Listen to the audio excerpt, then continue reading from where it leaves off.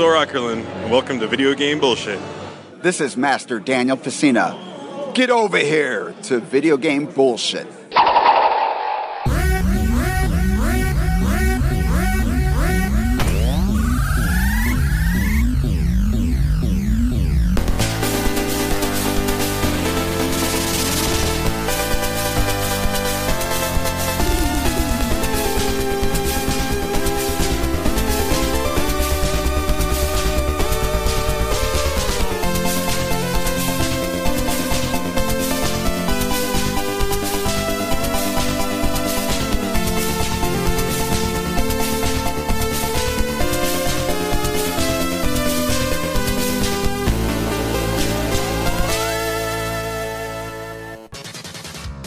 This is Jeffrey Wittenhagen. I'm an author of multiple gaming books, including collector's guides for both the Nintendo and Super Nintendo. I'm a huge fan of action RPGs like The Legend of Zelda and obscure systems like the Neo Geo and TurboGrafx 16. And we've got Kyle. Hey, I'm big into no-death runs, high-score runs, collector of all things vintage and retro, pretty much anything video game related. I also collect figures, vinyl, VHS, tap handles, old beer signs, and old beer steins. Please call our number, leave a voicemail or a text message at 262-264-VGBS. So, Jeff, go ahead and tell the listeners who you are, what you do. I kind of know, but I don't want to fuck it up too much. No worries. Bullshit. I mean, I can barely remember what I do half the time anyway, so well, like, this would be a good refresher. The perfect example is the listeners will see it in the title that you're associated with Tiny Barbarian and Tiny Barbarian DX, which is on the Nintendo Switch and all that madness. Well, there's no Wikipedia that gives you credit anywhere except for like on the Kickstarter or if you Google your Bandcamp page. So I'm like, that's going to be part of where my conversation is going to go. It's like that, but it's like, so I know what I see, but that's just, the guy running the Kickstarter promoting how much of a badass, talented musician you are. Right. Right. So, yeah. Well, I mean, I wrote the music and I did all the sound effects for Tiny Barbarian DX, which is out on Steam and Switch, which is pretty awesome. That's the first Switch title I've ever written music for. But I've done a bunch of other stuff too. Like I've done mobile game soundtracks for the last 5 years. I've done random stuff. Like I worked on Monkey Island 2 Special Edition. I worked on the Old Republic Star Wars MMO just for a little tiny split second doing. They're just little short cues that you can, if there's some transition happening. Stingers. They're called stingers. Yeah, like the Batman thing, Yeah. And I'm also a violinist. So, I mean, I studied violin in college and I did all that. But I've been doing that in video games too. So, if you have sex in Mass Effect 3, you'll hear me playing. There was a recent trailer that came out for some thing in Star Citizen. And it's like a spaceship and it's got a violin thing on it. And it was at Gamescom this year. And that's me playing on it. Oh, nice. So you're part of a lot of AAA titles. Yeah, kind of. But you wouldn't, I'm not credited really. So. Well, I would definitely like to explore that aspect is that, we can't find information. Oh, yeah. And if you search my name, it comes up with some other guy who's a Native American flute player. Well, exactly. It's like you look up Jeff Ball and it shows other people. Mm-hmm. And that reminds me of video games back in the 80s. Yeah. Where your people just aren't getting credit. And if it's happening to you and you're on part of AAA titles as well as I could see on the indie ones, but the AAA ones, that should all be documented like a film almost. Yeah. I mean, IMDb type stuff. I think some of it is. I think the Mass Effect one is on there. But, there's a bunch of other ones. I mean, I also play violin on Steven Universe, the cartoon. And I'm credited on that, so that's nice. Yeah, it's just You would just think that video games, as big of an industry as it is, they would get their shit together when it comes to like crediting people, because there's so many facets of everybody coming together to make an awesome product. Yeah, and, like even Mass Effect 3 and stuff like that. It's like it's a huge title. Yeah. No, I remember Mass Effect 3. I think the music, it was a bunch of people that were working on it, and they just hired random live people that would come in, and it was kind of a clusterfuck. And so when they released the game, they released the soundtrack, it was kind of like, oh, just throw it together and then, okay. So they missed out on a lot of people, I think. So that's interesting, because, you know, when people think of, like, AAA titles, you think of how, like, professional and crazy it looks, but then when you're seeing it from behind the scenes, it's like a clusterfuck of people just like, oh, come on in and record. Oh, who is that guy that came in? I don't know. He won't care. Yeah. Someone would have to be, like, logging this as it's going on. Yeah. Well, and that's history, video game history now that people are going to have. Yeah. Right. Well, I mean, up. it's kind of like the cycle of a video game development starts really small. So there's maybe like 15 people that start on a project, and then 4 years down the line, if it's a AAA game, they go up to like 600 or 700 that are there just for like, 6 months, and then they're done.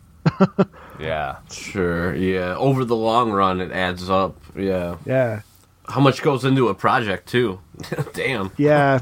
Yeah, I mean, Jesus Christ. Video games are so much more complicated than film, just because, I mean, film takes a lot too, don't get me wrong, but the budget for a video game, it's like creating an interactive experience is, it's like instead of just 2 dimensions, you're now in 3 dimensions of craziness, Well, yeah, and it's interactive media, like you said, so it's completely a different realm. And we've talked about on the cast how that's why it's our favorite medium, is because of that. Yeah, it's world creating, Exactly.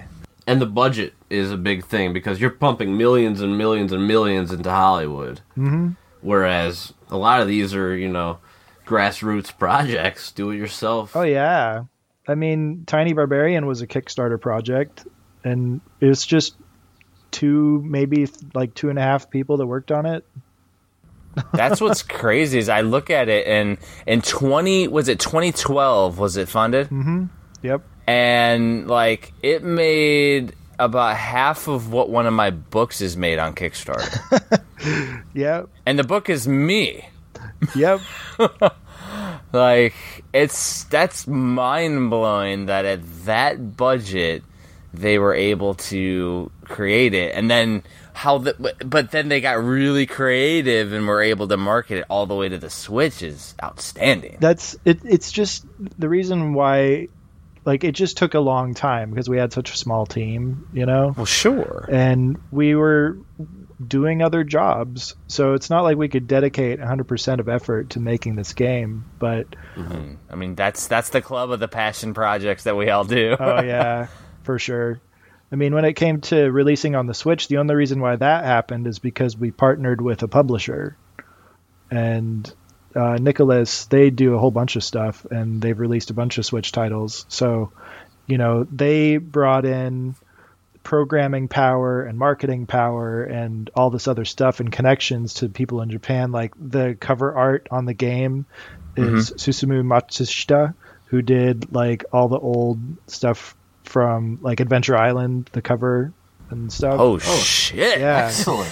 I did not know that. Yeah, he's pretty famous in Japan, and they were just like, yeah, we're gonna have him do your cover. And the guy who's making the game, Michael Stearns, he's the art and the programming and all this stuff, and he was freaking out because he's primarily an artist and he knows this guy, and it was really weird to him to be like giving this guy feedback on something that he was doing for him. So the mind-blowing thing is that most people making a game grew up with a Nintendo, and it's a dream to have your game played on the Nintendo. Tiny Barbarian is a retro-style game that people can now play on Nintendo, and they use a classic Hudson artist being like, like a guy who worked on Adventure Island artwork. That's like It's a throwback right there. Oh, yeah.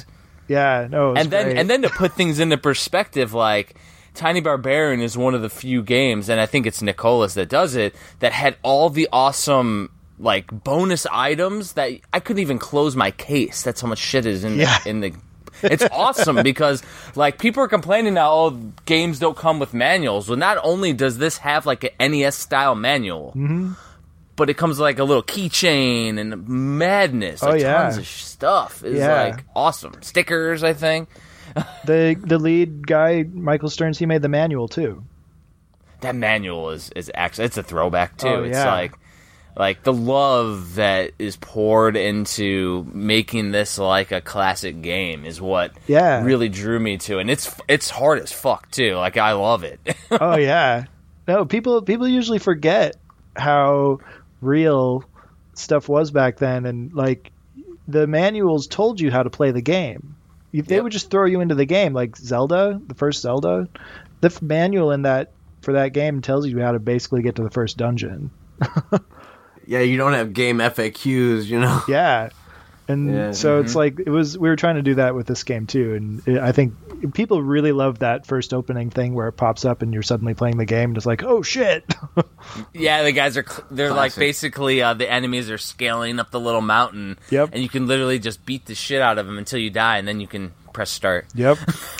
And you always die. Yep. That's the No, best I mean part. the game is for that is just try to see how long you can last. It sets a precedence right from the onset, you know. Well, and it keeps track of how long you last too. Yeah. So that's the best part. It's like a little cool. bonus game. Yeah, exactly. Where the game got me was the actual Switch aspect. Is that I was playing it and I got to a point, and of course spoilers for listeners, where I rescued the princess or whatever, and I was on the back of the giant cat like running. Yeah. And my daughter wanted to play Mario Kart. So I'm like, okay, so whatever. So I pressed the little home button, let her play Mario Kart, closed out of the game, of course. Yeah. Going back, it saved it before the boss fight before that. So I had to fight that damn mage that was kicking my ass for like an hour. I was like, fuck. Yep. I put a pause for a little bit. This was a while ago, and I haven't played it since. I'm like, I need to get back and beat the shit out of the game now, because the game's fun. Oh, and if you haven't played episode 3 and 4 yet, it gets crazier. not just in difficulty. The difficulty, I mean, the last boss is crazy, but should be. Yeah, but just the story and the where things go, you'll get a little bit mind blown by it, I think. Because it's totally unexpected. It's really fun. It's just really, really well put together game. The controls are spot on. Oh, the attacks are excellent. I mean, it's really a passion project. It's when people talk about like quote unquote retro and everything where everybody's doing it now. Well, this is how it should be done. Taking it, and then your music sets the pace for that. It sets the ambiance. Yeah, thanks, man. I mean, what I did when I was writing the soundtrack for it is I would go to like YouTube and I would watch speedruns of Mega Man and Castlevania games, like the old NES ones. And they'll play through the game in like 30 minutes. And so I would just do that, and then I'd start writing music, and I'd have this idea of just super fast gameplay in my head already. So the music is really based on that, just having crazy gameplay and fast-paced action, and kind of throwing in a little bit of 80s workout music at the same time. There's nothing wrong with having a little bit of 80s style horror movie and throwback goodness. Woo. Exactly. Gotta just imagine like the classic boom boxes. Oh yeah, run around Sleepaway Camp 3. The Ghetto Blasters are great, man. For real. Well, and I was telling Kyle about one thing, which of course we have to mention, is the freaking 76-track album you released. Yeah. My God. That's a lot of work. A lot of work. Well, yeah.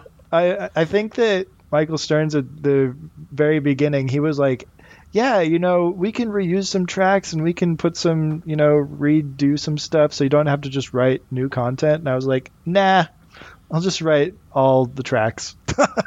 I will write all of the tracks. Wow. Yeah. What do you mean for? All of them. All. Yeah. All. Terminator, yes. So it'll be all. Exactly. Yeah, I didn't think it would end up being like 3 hours, but there it is. You need to do like a disc vinyl release of it. Oh like, man, how many would it even be? It'd be like 10. 10 disc vinyl. That would be amazing. That would be amazing. That needs to be on vinyl. Do a best of on vinyl or something like. I would definitely get a vinyl. The music's freaking awesome. If you did a pressing, I'd definitely buy a copy.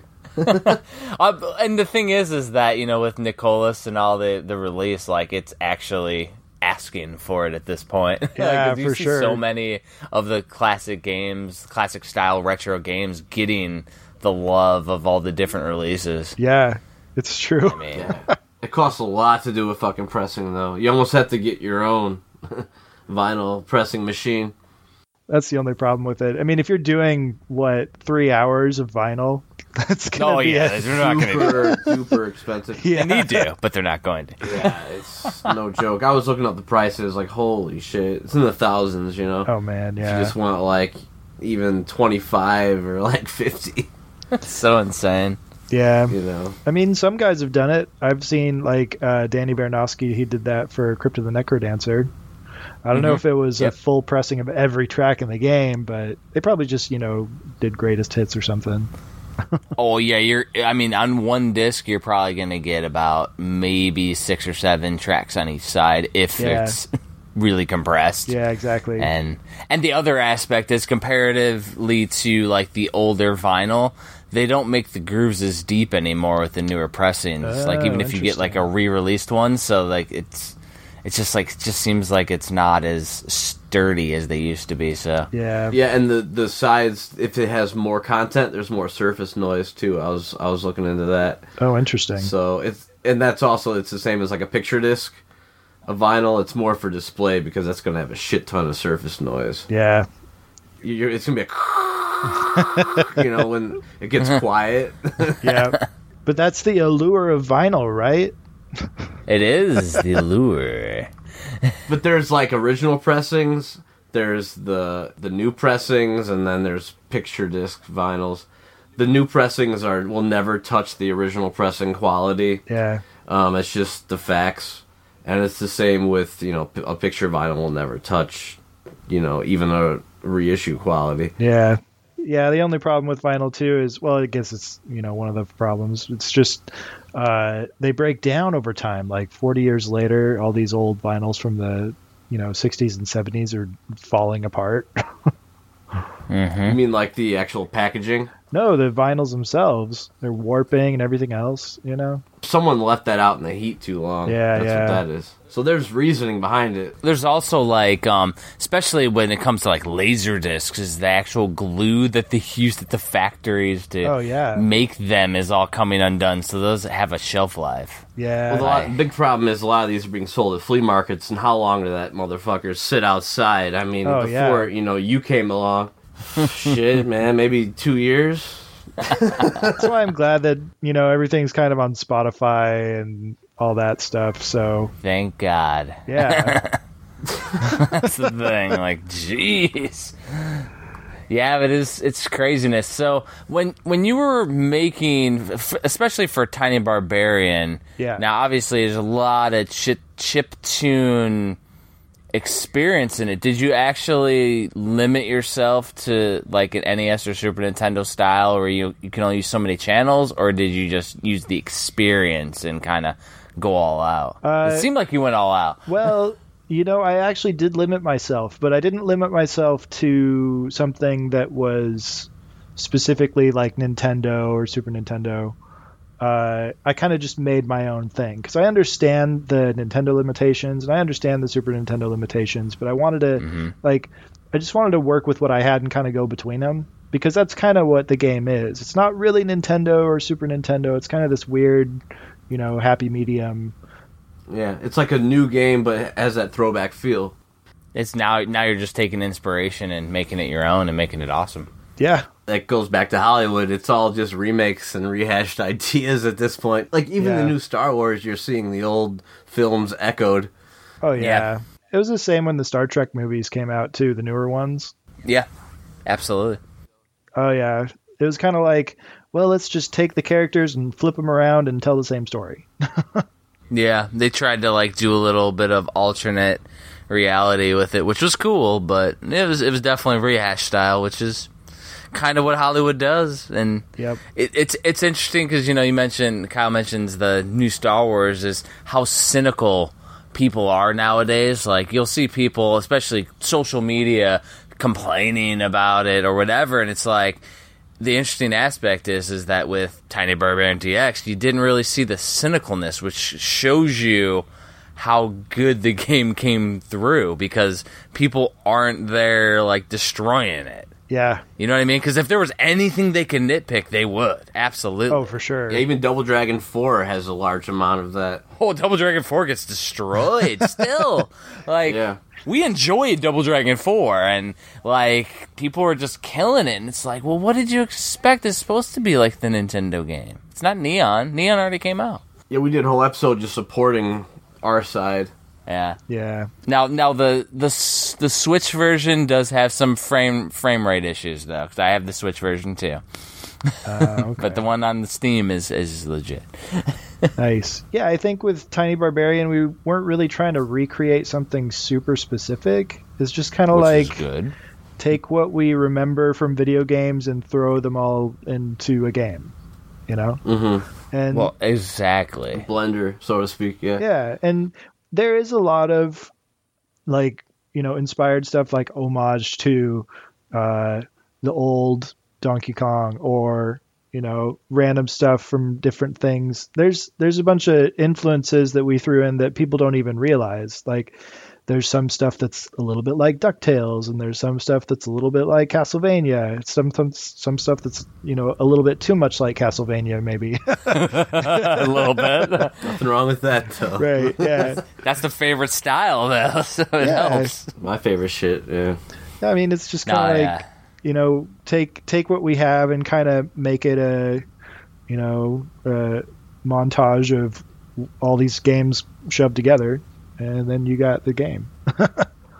And you can tell, like, your musical influences shine through, and you can kind of feel a little bit of each of those influences in the music, too. Oh, yeah. Complements it really well. Oh, thanks. Yeah, I mean, I listen to video game music religiously, so... Same here. Yep. Yes, we do. Part of the whole podcast, too. I always try to intersperse treats for people. Oh, yeah. You know? That's awesome.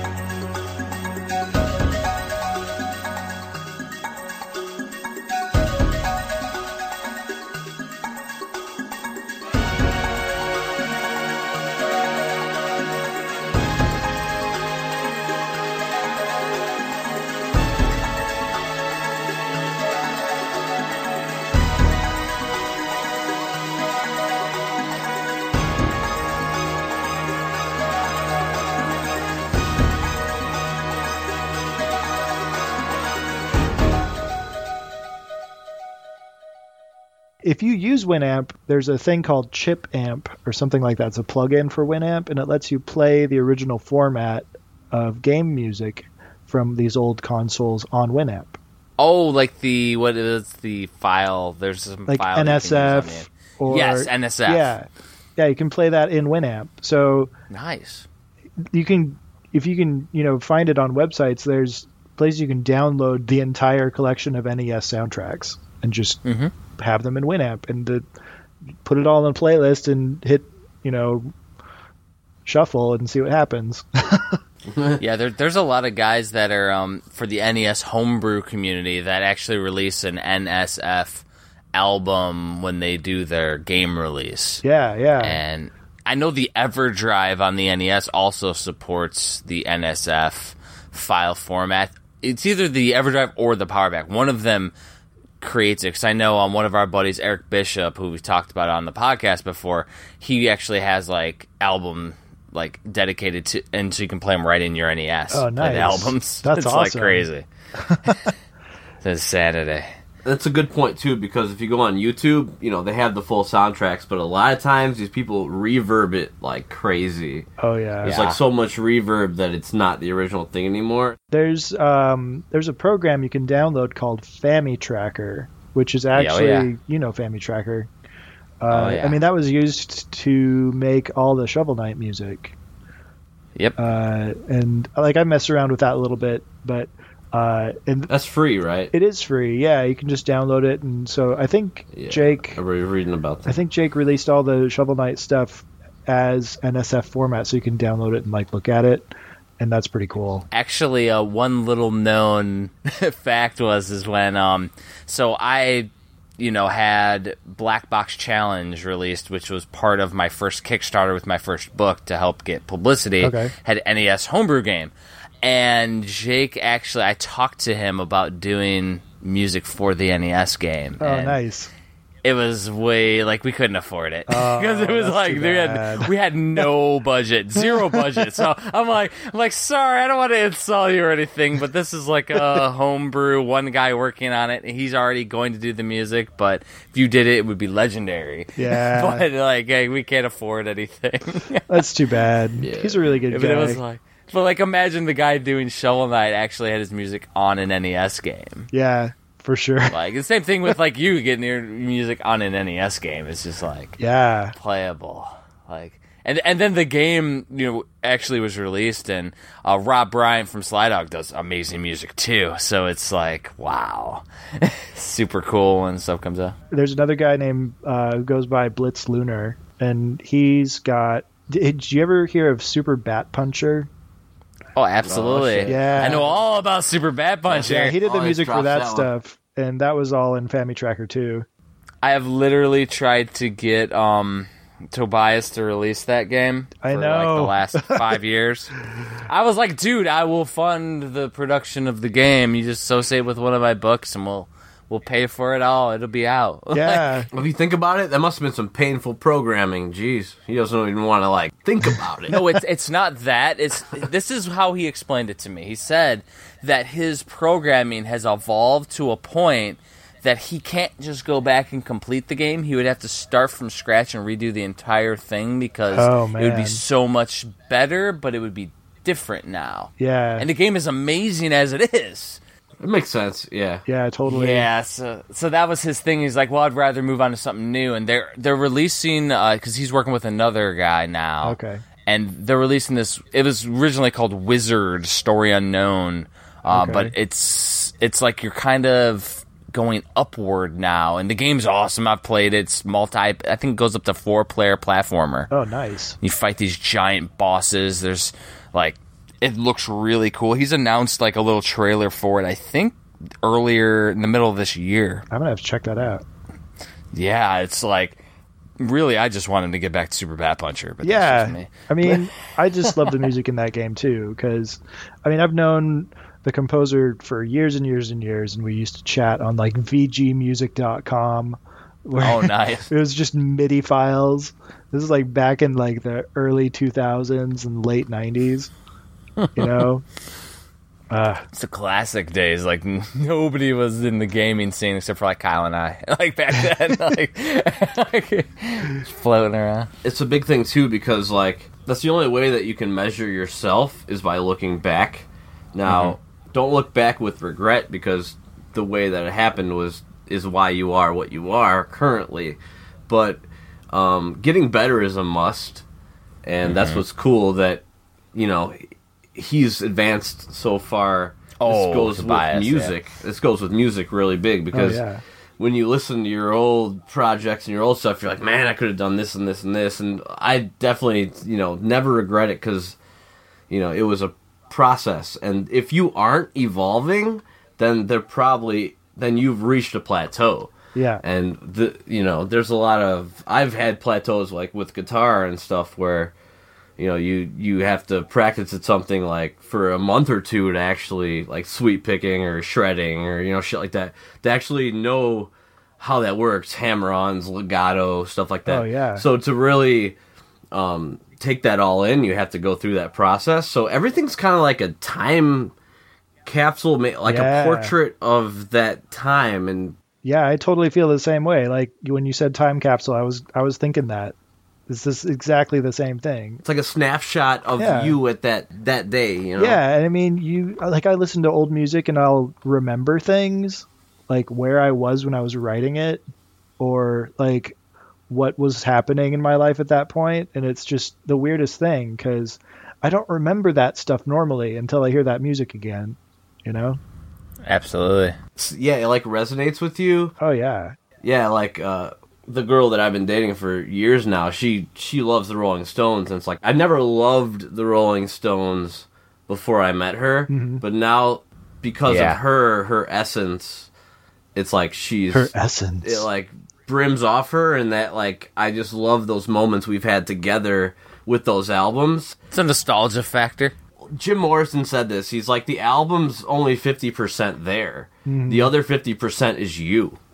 Yeah. Mm-hmm. Your experience with it. Absolutely. Oh, yeah. That gave me goosebumps when I read that. Is that it's so true, and no one can put it in such a graceful way. Yeah. Yeah, absolutely. Well, we've talked about it with video games too, where like we had experiences with certain games like Haunted Halloween 85, which is another NES homebrew, where Kyle and I had this experience at a convention where we're playing it, and the game was amazing. And then 86 came out, which is a sequel, and it's technically superior in every way, but we didn't have that experience with it. Yeah. So we still kind of prefer 85, just like I kind of prefer Battle Kid 1 over Battle Kid 2, which we're talking straight Nintendo NES homebrew. But it's just one of those things where when you have the experience with a game, it sticks out in your mind. It's the same thing with, the music, like Kyle's talking with the Rolling Stones. It's like when you have the experience with it, it like cements it in your psyche. Oh yeah, and I kind of knew that concept when I was writing the soundtrack for Tiny Barbarian too, because it's a nostalgia trip. The whole thing is a nostalgia trip, and so all you are trying to do at that point is just bring out as much nostalgia as possible. And what is that nostalgia? Like, how do you quantify it? Well, and the best part is that you can tell 100% with Tiny Barbarian that each one of you had your own unique nostalgia that you could pick out, and you kind of brought it all together. Yeah. Like you're talking about the different influences, and you can hear it in the music, see it in the graphics, see it in the background, see it in the pixels, the mechanics of how you play the game, just even how you scale or climb up a vine or something is unique to your nostalgia. And now we're all playing it and getting a different nostalgia with the newer game. Oh yeah. It's like, it's crazy. It's mind blowing. And the thing is, it all comes cyclical. It's fucking nuts. Exactly. And you can't quantify it because it's a feeling. Everybody has a different experience. You can't measure a feeling, right? Yeah. Well, exactly. And my experience with the game is different than Kyle's, is different than, especially you guys creating it. You've played it a million times. Yeah. So no, when I got the game on Switch and I was finally like, wow, I can play this game on a Switch. Like I turned it on, I started playing it, and I turned it off. And I was like, cool. There it is. But you played it a billion times before that. Whereas my first experience with it was the Switch version, physical copy. Yeah. You always remember your first, right? Exactly. Well, because like I avoid digital if I can. Yeah. And so I've missed out on a few experiences, even on the Switch right now, because like Wonder Boy, for example, came out, but I heard there's going to be a physical version, so I've been waiting. Oh, nice. And stuff like that. So if like Tiny Barbarian was only downloadable, I may not have gotten it yet because my backlog is already thousands and thousands of games in my collection. Yeah. So if it's physical, I'll jump on it. Nice. And it shows the adaptive way of our personalities because we've experienced it already. So it's already, the pathways in our brain, like, they've already been created. Oh, yeah. So it just shows why we've actually come to this point, like, in time, like, as far as, Earth goes. But yeah, we're super adaptive, and it shit just, once you've experienced it one time, it's like watching a movie, So, and there's some people that don't want to watch it a second time. There's a lot of people that I know, I've seen that, but I'm kind of the person who will watch it a few more times because I see you New pick stuff. up more things. Oh, yeah. But that shows the care of some people just don't give a shit. Like, Yeah. it's kind of like background noise to them. It's like music, too. Some people it's background noise, and some people it's foreground noise. Oh, for Well, sure. it's especially prevalent with video games nowadays is you see people, and it's literally play and drop when it comes to games. Like, you'll see people with the newest Call of Duty or whatever, and it's like, then the next thing comes out, and they're onto that, and the newest, they'll never speak of that Call of Duty game again, unless it's like a really standout title. Right, yeah. Which is crazy to me, because when I find a cool game, it goes in the collection. It's down the addles. Like, it is a piece of, like, this game will be part of the top Switch games that I've played because I've had the experience with it. Yeah. Like, that's where it goes. It's not like, oh, yeah, that game was cool, all right, it's gone, I'm going to sell it and get rid of it and throw it on the trash heap. Like, no, it's not how I play games. Right, It's like a disposable aspect, though, where to them that's not valuable. And that's the new culture. That's the new culture of games. And they don't need that in their life. Like, I mean, whatever year you're living, whatever you're throwing away isn't valuable at that time. The thing is, you change over time, and you might find 10 years later, shit, I should have saved all that vinyl, man, I love this shit now. But you can't, hindsight's 20/20, and there's that too. Well, I think with a lot of these games, too, they're online experiences, and they're playing them with other people. And so if all their friends are moving to something else, they got to keep up, It's not this aspect of playing the game for the sake of playing the game. It's playing with your friends. That is part of it, is the experience, because they're not actually going outside and playing with friends, most of the people, like we used to back in the day. Yeah. It's that is their playing right now. And, I mean, it's like one of my biggest complaints with the new Friday the 13th game is that there's still no single-player mode. Like, I want to get an experience where I'm like, the movie experience. Yeah. Where right now it's only online with friends, which is fun as shit, but it's limited. I feel like people forget, and this is also part of the old console experience, like before the internet and stuff. It was intimate. Like, you had your cartridges, you would put them in the system, and if you wanted to play a different game, you could trade out stuff, and it was like this tactile thing. And there was nothing on the TV that would interrupt you. It would take you out of the experience. It was like you and the TV, and that was it. And nowadays, even with the Switch, you turn it on, you plug it in, you start playing a game, and it's like, bing, you have such and such friend online, and somebody sends you a friend request. And I'm like, can you not? I think you might be able to turn that stuff off. I haven't tried. Yeah. Maybe you can't. Shit. But And there's I don't think multitasking truly exists 100%, right? well, what it does is that pulls you out of that unique palatable experience. It's So not 100% anymore. I'm sitting there enjoying the background of the game, getting engrossed, and all of a sudden it's like, oh, yeah, look over here. Look over here. Yeah. Yeah, so we've entered a world where everyone's trying to get your attention. You're getting called on from all different directions. Yeah, I mean, you got notifications going off on your phone all the time, and half the time when you're watching TV, you're looking at your phone anyway, and it's like... Oh, yeah, it drives me That's nuts. the zombification almost. Yeah. It sounds kind of Jesse Ventura-ish, but it kind of is. Because you don't actually have depth in any one thing. Yeah. And then you learn to be shallow-minded as a norm. Yeah. And digitally distracted. It's Yeah. ADD, you know? Mm-hmm. At its best. Kyle and I are extremely OCD, so it's like a weird thing for us. Yeah. But I see it, and I really think if we want to get really crazy about it, I think that's where, at least for Kyle and us, net neutrality, which we've seen huge in the news, is going to be great, because if they charge me for social media, I'm done. Kyle's already been done with social media. He doesn't do it. I'll be off Facebook if they charge me for it. I'll be off YouTube if they charge me for it. Yeah. It'll be like, interesting if I'm going to pay for something, I'll pay that. for Netflix and film and stuff. That's cool, but I'm not going to pay for the stuff that's free right now. Yeah. So that would actually be a godsend, because then I could just go back to my analog existence. And I feel like, because I have a friend who's done a ton of stuff, and he's like an ISP engineer on the really, really back end, and he says that they can't do that stuff really anyway. And to develop that stuff, it would cost so much money at this point. And so most of them don't even want to. The only thing that would happen would be if somehow the internet service providers would charge YouTube, who would then have to charge us. Or they would charge Facebook, who would have to charge us. Exactly. And then the greed comes out. And then I'm done. Yeah. And then I'll just go back to my Nintendo and play some Tiny Barbarian on the Switch. Yeah, I mean, Nintendo is almost like the little guy at this point with all that stuff, you know? And you see that with YouTube, with all the clickbait. It's like brutal. Oh, it's ridiculous. Yeah. I love it. It's so good.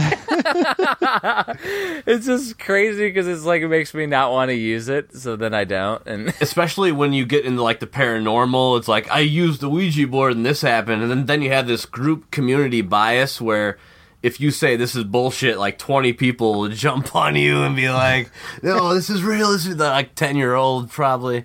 You know, real easy to trick kind of people. What'll really get me in some, deep water, to maybe not the listeners, but is that watching even YouTube right now, it's like, say there's a handful of guys that anytime anything Switch comes out or new game thing comes out, they all review it, and they review it the same damn way. Oh, yeah.